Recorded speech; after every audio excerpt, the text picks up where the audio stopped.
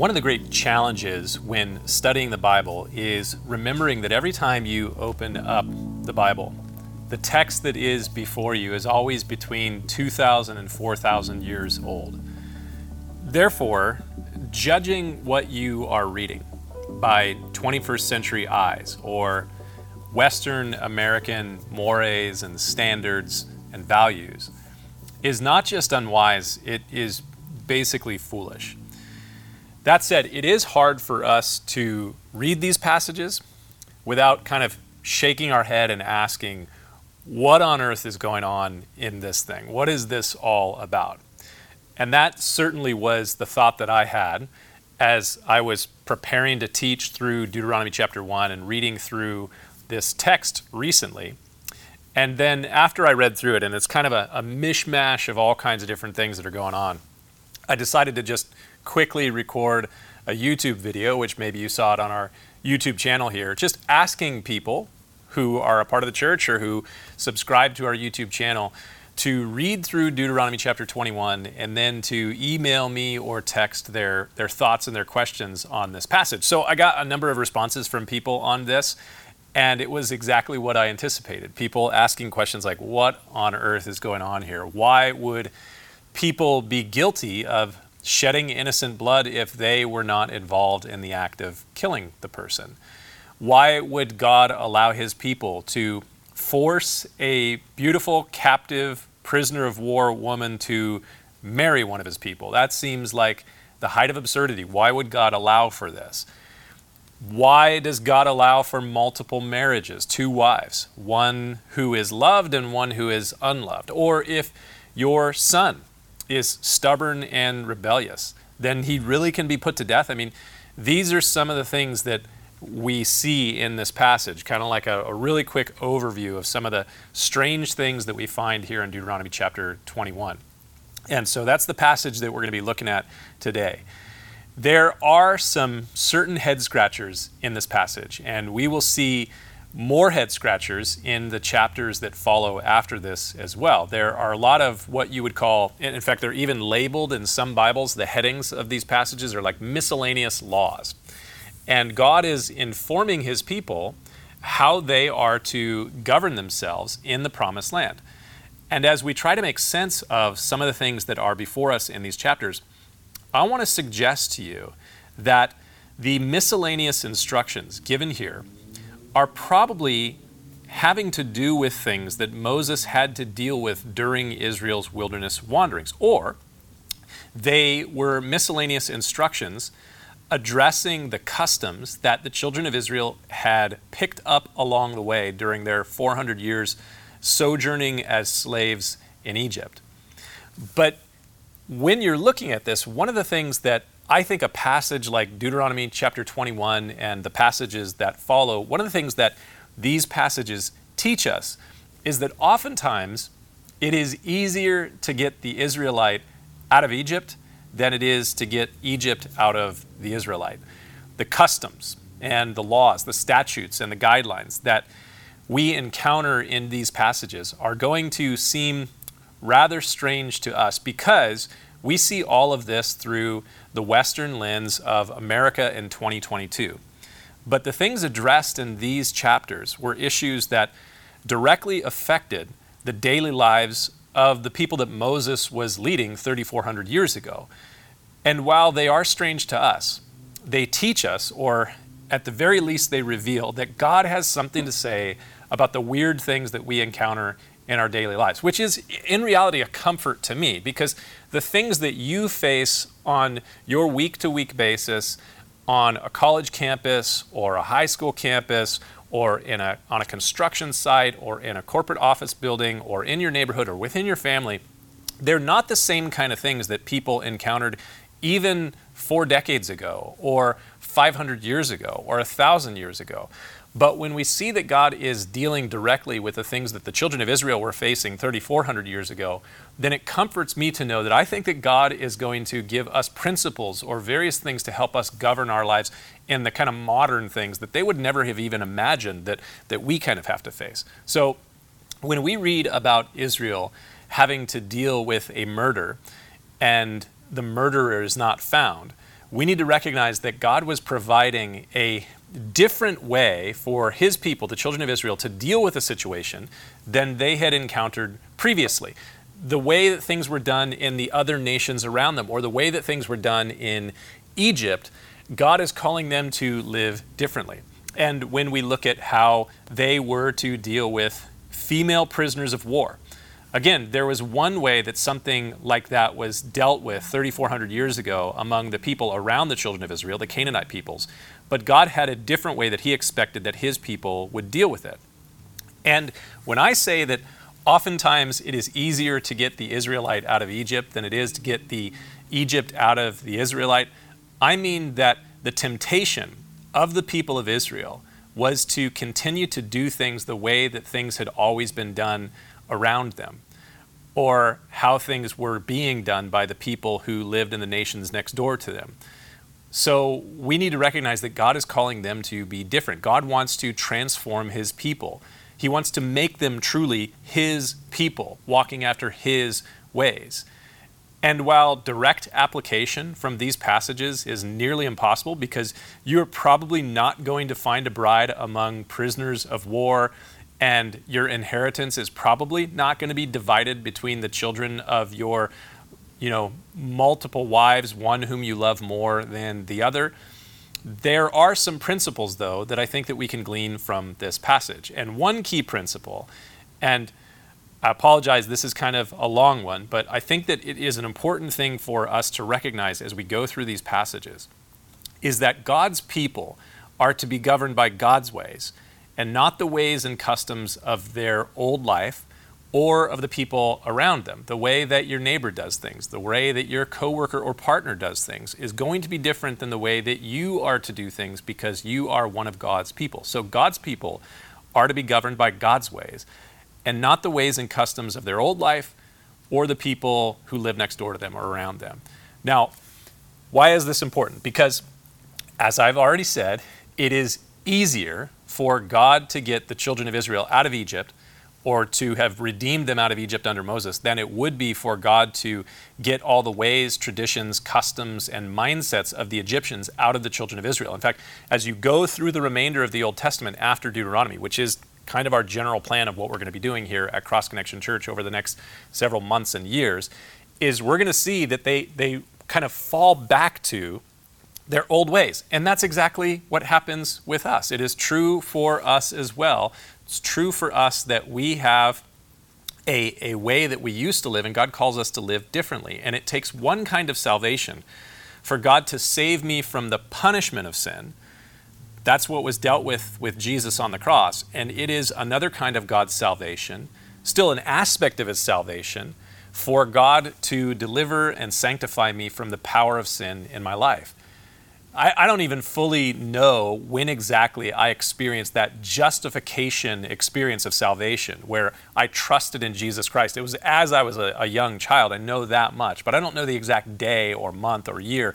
Maybe you remember the specific day when you raised your hand, or you went forward at some sort of crusade or church and you accepted Christ. And at that moment, you were saved from the punishment of sin. Jesus dealt with the punishment for your sin on the cross. That's what we call substitutionary atonement. That's what Jesus did on the cross. He was the substitute. He dealt with the punishment for your sin.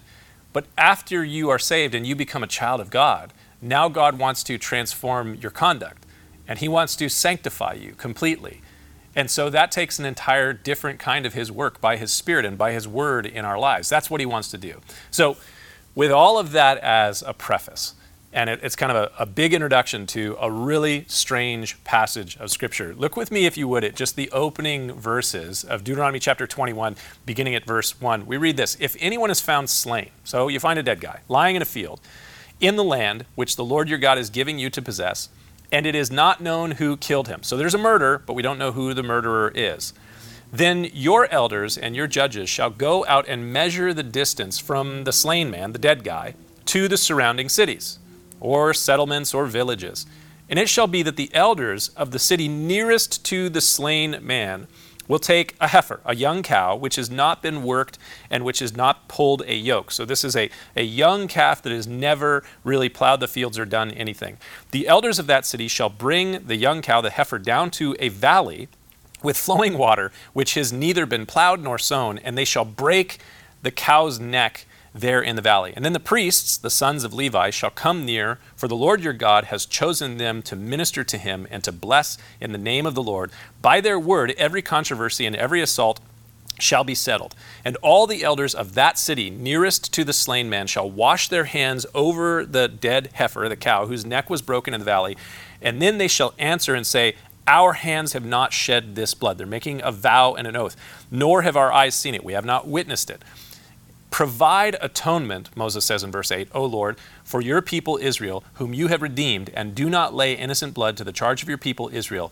And atonement shall be provided on their behalf for the blood of this slain person who had died. So you shall put away the guilt of innocent blood from among you when you do what is right in the sight of the Lord.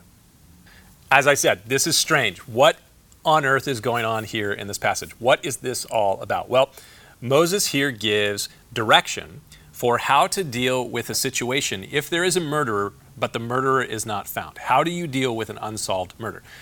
And I think it is safe to bet that there was a customary way of dealing with such situations in the ancient Near East, the customs or the traditions of Egypt, where the children of Israel had come out of 40 years prior to this, or the customs and the traditions of the people of the land of Canaan, or the people of the Ammonites and the Moabites.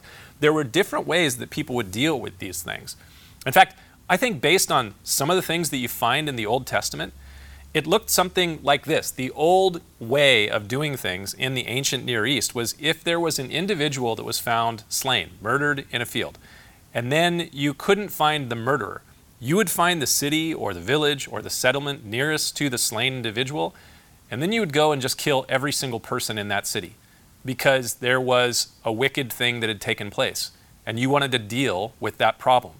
So instead of there being a court case, instead of there being an investigation, you would just say, hey, there's a slain guy over here in this field, and there's a settlement just over that hill. That's pretty close. We're just going to go and kill every single male in that city for this murder that has taken place. Now, you may think, come on, they didn't really do that. But actually, if you read some passages in the Old Testament, you find that that's exactly what would take place. In Genesis chapter 34, you find this crazy story about the men of a Canaanite city. They were all killed for the rape of Jacob's daughter Dinah. And if you read in the book of Judges, eventually we're going to get there, Judges chapter 19 and 20, you will see the same form of justice brought upon a city called Gibeah for a very similar crime.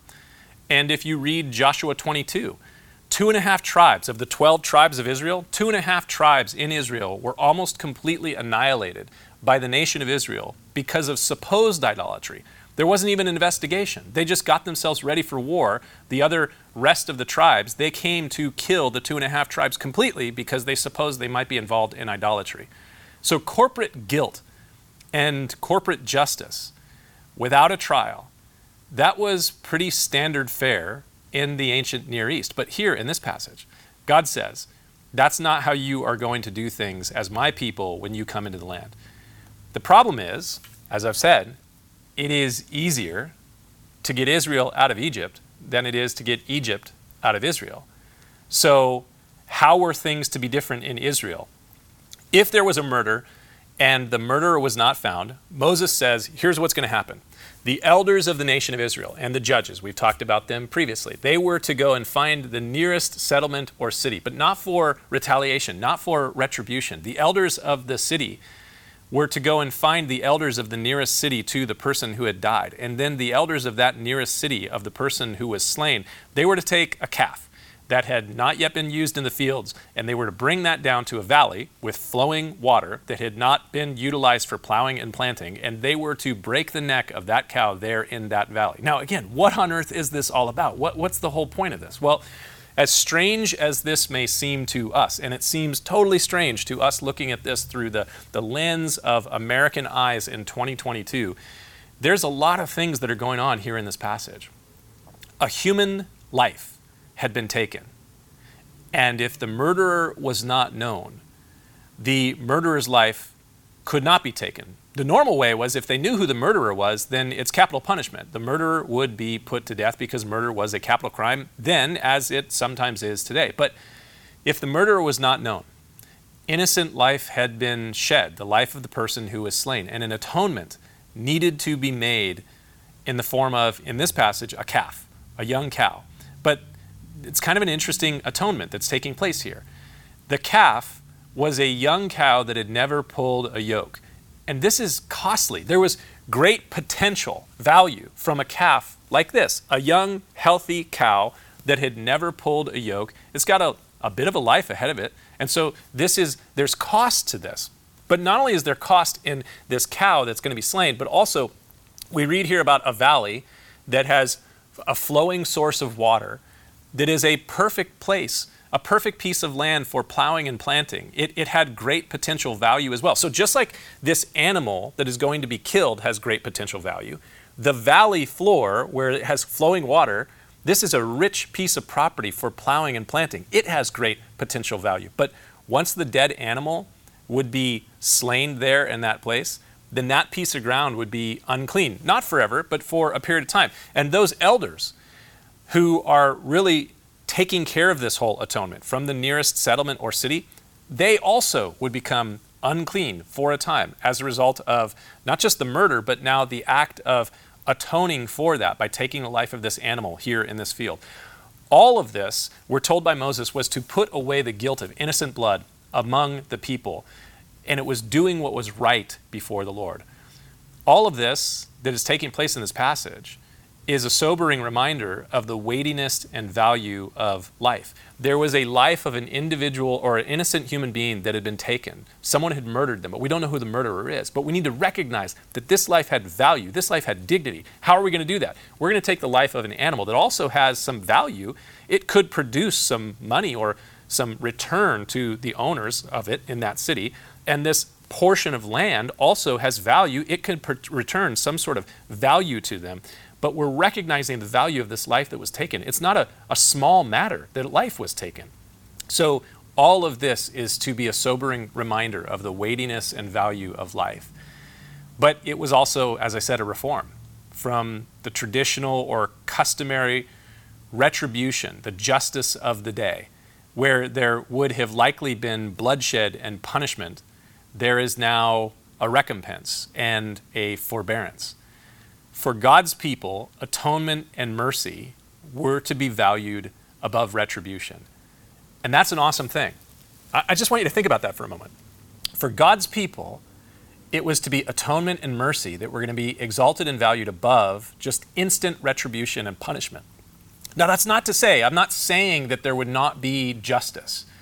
Where there was a crime and a clear criminal, then justice was to be served, and justice would be served under the law. But in the case that there was a crime, such as murder, but the murderer was not known, was not found, then atonement was still necessary. You still needed to recognize that something bad had taken place, and those who were nearest to it needed to recognize that there needed to be a payment, there needed to be an atonement. There was a cost to this. But there was also mercy involved in this.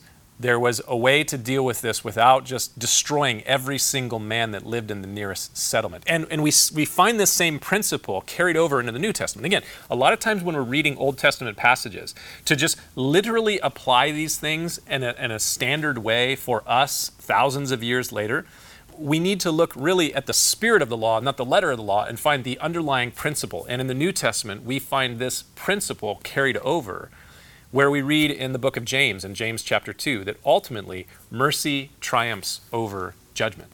And for me and for you, that's really good news, because our God is holy and our God is just, and he will judge sin. And yet, when he introduced himself by name to Moses in Exodus chapter 34, what is the first word that he chose to use to introduce himself?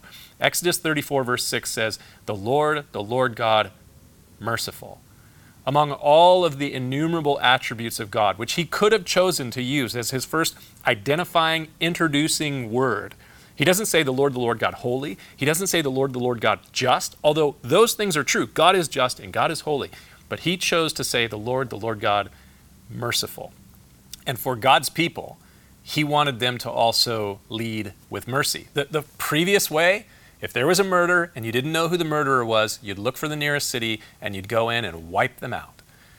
That seems like justice, potentially. That seems like retribution, for sure. But God says, no, when you do this, it's going to be different. For my people, there's going to be mercy and atonement. Now, again, as I said, this is a strange passage. We're going to see more of this. Deuteronomy 21 has all these miscellaneous rulings that are strange. And they're strange to our eyes, but they were dealing with specific issues that the people had faced during their wilderness wanderings or during their time in Egypt. And now God is saying, you are going to be different. So look with me at the next kind of strange thing. We pick it up there in Deuteronomy chapter 21, verse 10. When you go out to war, and trust me, this is a very strange one. When you go out to war against your enemies, and the Lord your God delivers your enemies into your hand, and you take them captive, so you've taken prisoners of war, and you, as one of the soldiers, you see among the captives a beautiful woman, and you desire her and would like to take her for your wife.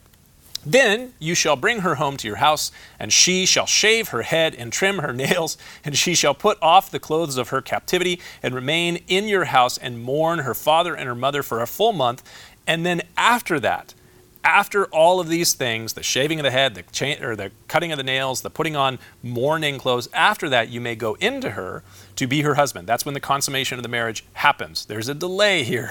And she then shall be your wife. And it shall be, verse 14, if you have no delight in her, then you shall set her free. Note this, but you certainly shall not sell her for money. You shall not treat her brutally, because you have humbled her. As I said, strange things here in Deuteronomy chapter 21. This strange ruling falls under the heading in a number of Bibles as war brides, which, aside from being a great name for, an all-female band maybe, is absolutely bizarre. To our eyes and ears here in 2022, this looks completely insane. Suppose that you go out to battle against your enemies, and you are victorious in battle, and to the victor go the spoils. So now you're bringing back the spoils of war, and among those are all the prisoners that you've taken. And suppose you see a very beautiful woman among the captives, and suppose you desire her and would like to make her your wife. In ancient Israel, you could actually do that. And when we get to the book of Joshua, we're actually going to see something like this take place at Jericho, which is going to be an interesting story there in that passage. So in ancient Israel, you could actually take that captive, beautiful woman and make her your wife. However, there is a ruling from Moses as to how this is going to take place. First, you have to bring her into your home, to your house. And next, you have to shave her head and trim her nails. And third, she's going to put off the clothes of her old life from that old city, wherever she was. And she's going to put on clothes of mourning to mourn her father and her mother, whether they're still alive or dead. For a full month, she's going to go through a ritual mourning.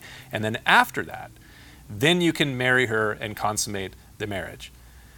Now, by this point, if you haven't thought kind of hashtag WTH, you are probably not paying attention. But if you are thinking hashtag WTH, then I want to remind you that you're thinking like an American in 2022 and not like an Israelite in 1400 BC. Now, there was one final thing that Moses said there in verse 14. It shall be that if you have no delight in her, then you shall set her free, but you certainly shall not sell her for money, not treat her brutally, because you have humbled her. Suppose that at the end of the month, before the marriage is consummated, you say, well, I don't really want to marry her. Then she's not your property. This one that you've taken captive, after you have been victorious over the city where she lived as an enemy, she's not your property. You can't sell her. You must set her free. You can't treat her brutally, because you've humbled and humiliated her by cutting off her hair and trimming her nails and causing her to go through mourning and all these sorts of things. You've humiliated her. And so now you need to set her free.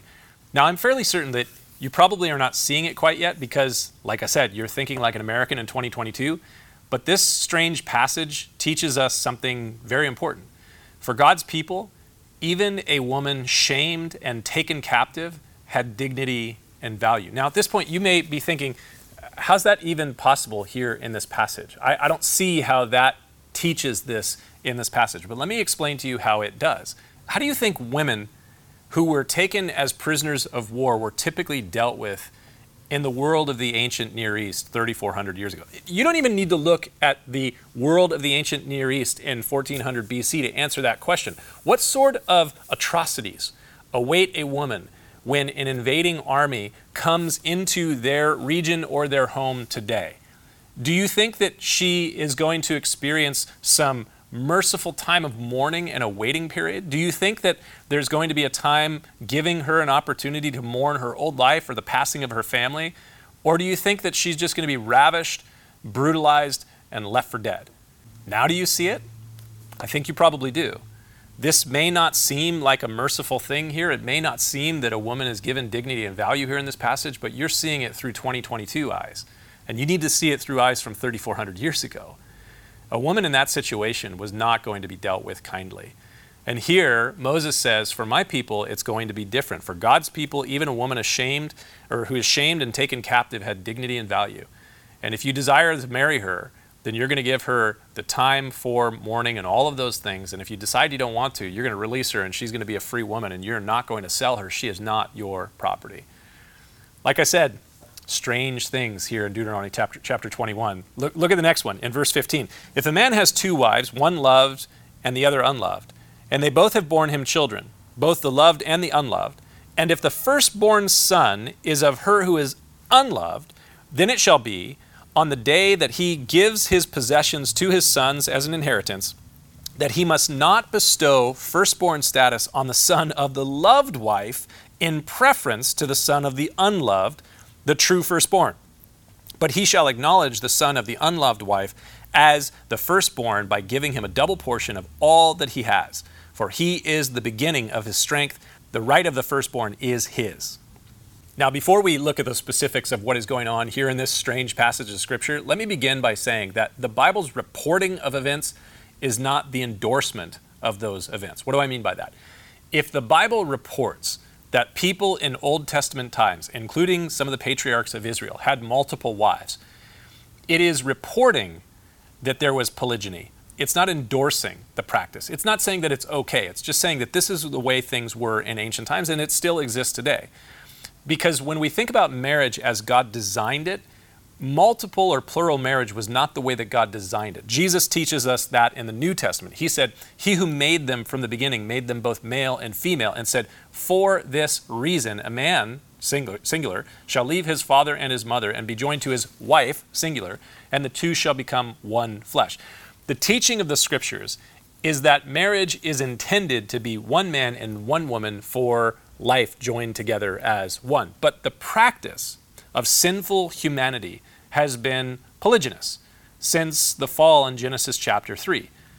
So that's kind of just a sideline issue here, because we've had questions on the Questions podcast that Pastor Mark and I do about plural marriage and, is that an okay thing because we see it in the Bible? Again, the Bible is reporting that these things took place. It's not endorsing that these things are okay. God's design for marriage is one man and one woman joined together for life. But back to the specifics of this strange passage. What if a man has two wives? And one of those wives he likes more than the other. But what if the less loved wife has a son, the firstborn, before the more loved wife? How do you handle the right of the firstborn? Now, for us, the right of the firstborn may seem like a strange thing because a lot of times in our culture here in the West in 2022, inheritance is oftentimes passed equally to your children. If you have boys or girls, it's generally passed equally to your children. But in ancient Israel and in pretty much all of the ancient Near East, the inheritance would be given as a double portion, or the primary would be the one who is the firstborn son. So the firstborn son who would take all of that and be the one who really governed the affairs of the larger family after the death of the father. So the firstborn status is a really big deal in the Old Testament. And God here says if there are a guy who has two wives and one is loved and the other is unloved, and the unloved wife has the firstborn son, then you have to pass the firstborn status to the unloved firstborn son first. This may sound really strange to us, but if you go back and you read the book of Genesis, you'll find that the very first children of the children of Israel fell into this exact situation and scenario. For the rest of the story, you can go and read in Genesis about Jacob, who ultimately his name was changed to Israel. And Jacob had 2 wives and 2 concubines. His 2 wives were Leah and Rachel. Leah was the unloved wife, and Rachel was the loved wife. But Leah was the one who bore him a firstborn son. And so you can actually go and see this was a part of Israel's history. They're dealing with something that was actually an issue for the children of Israel. So how do you handle the right of the firstborn if the firstborn son is of the less loved wife? Moses' instruction here in this passage is clear. The firstborn of the unloved wife is the firstborn and is the one who takes the firstborn status. And if you say, like, what on earth does this have to do with me in 2022? That's a great question.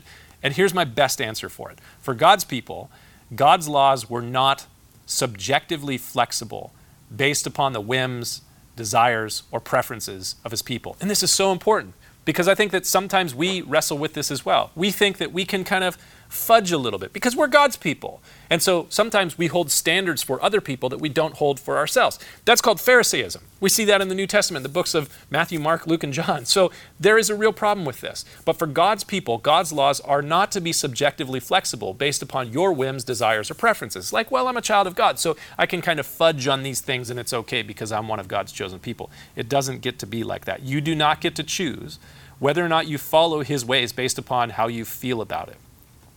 So, how about another really strange passage? Look at Deuteronomy chapter 21, beginning at verse 18. There we read, "If a man has a stubborn and rebellious son, who will not obey the voice of his father or the voice of his mother, and who, when they have chastened him, will not heed them, then his father and his mother shall take hold of him and bring him to the elders of their city, at the city gate," which is where judgment would take place, "and they shall say to the elders of his city, This son of ours is stubborn and rebellious. He will not obey our voice. He is a glutton and a drunkard. And then all of the men of his city shall stone him to death with stones. So you shall put away the evil from among you, and all Israel shall hear and fear."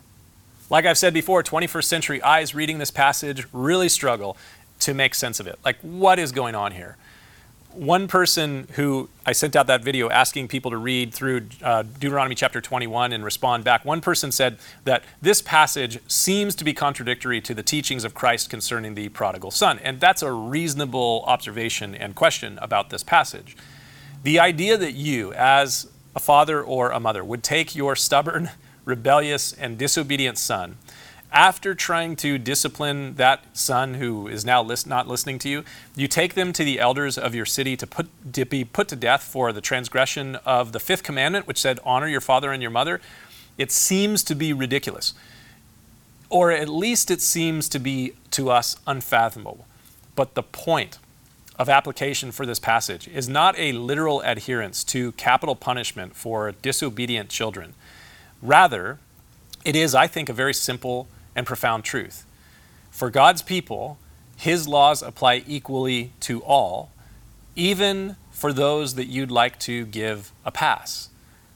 This is a difficult one for us, but the principle continues in the New Testament as well, where we are told in a number of places these kind of words. Romans chapter 2, verse 11, there is no partiality with God.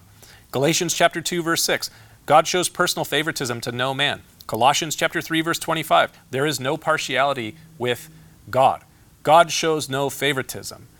The problem is that a lot of times we kind of do.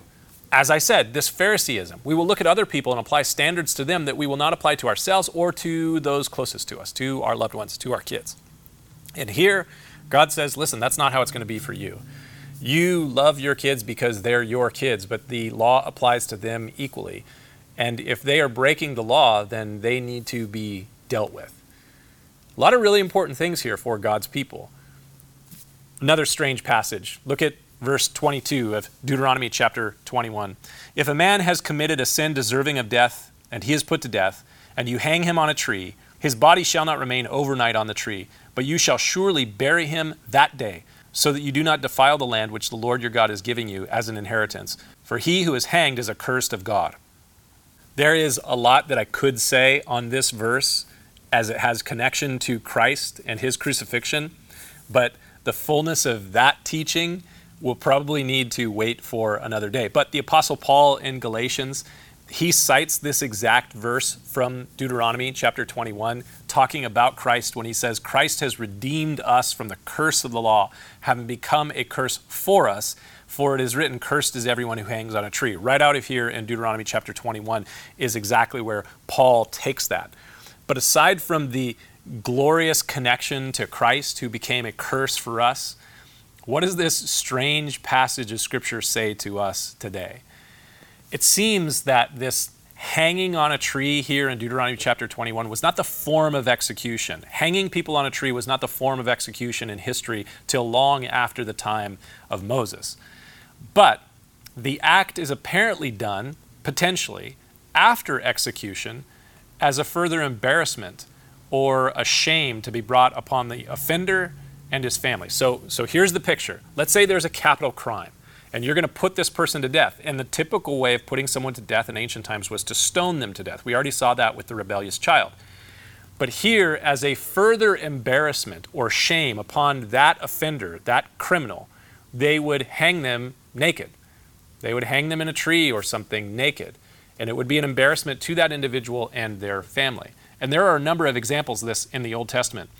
Specifically, the one that comes to mind is after the death of King Saul, the Philistines hung Saul's naked body on the walls of Bet Shean. You can read about it in 1 Samuel chapter 31.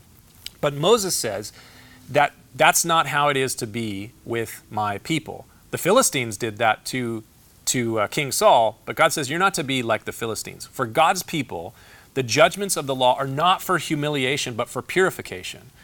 We do not use the judgments of the law, the judgments of God, as a way of exposing and embarrassing hypocrites or shaming sinners. However, that is kind of the way that Pharisees work, isn't it? We use the law to kind of point the finger at other people and to show just how hypocritical or how foolish or shameful they are. But that's not how God wants his law to be used. For sure, there are some that use the law of God in that way, but that's not the way it's to be for you. The Apostle Paul would say in the New Testament book of Timothy, he says, but we know that the law is good if one uses it lawfully. The judgments of God are given to direct us to God and to ready us for his sanctification. They are given to help make God's people more like the God whom they are called by. They're not given for humiliation, but they're given for purification. And so Moses makes it very clear here. You're not to use the law and all of these statutes of putting someone to death just so that you can humiliate them and their family. Instead, these things are to cleanse you and the people of the land and to cleanse the land. And for us, this is a really important thing for us to learn. And although there are some really strange things here in Deuteronomy chapter 21, these miscellaneous laws here in this passage, they're really important. The lessons that we are taught from these passages are important. God wants to change us. He was redeeming Israel from Egypt, but now he needs to remove the mindset of Egypt out of the children of Israel so that they would walk in his ways. And here he says, these are the ways that you as my people are to walk in my ways. And God help us to learn the lessons of these stranger things here in the law, because though we may not apply these things literally in our lives today, the principles that are underneath these things, I think, are important for us to learn from. So God, I pray that you would help us. Help us to learn from the principles of what we find here, the spirit of the law over the letter of the law, so that we would walk in a way that is honoring and glorifying to you. Because it is very clear that when we become your followers, we become your children, as we put our trust in you, you have redeemed and saved us from the curse of the law because Jesus became a curse for us. Lord, you took our sin upon yourself upon the cross and clothed us in your righteousness. So we're justified, but you want to sanctify us. You want to remove all of the mindset and the ways and the customs and the traditions of this world from our lives. And I pray, God, that you would do that in us. Continue to transform us more and more into the likeness of your children. For we ask this in Jesus' name, amen.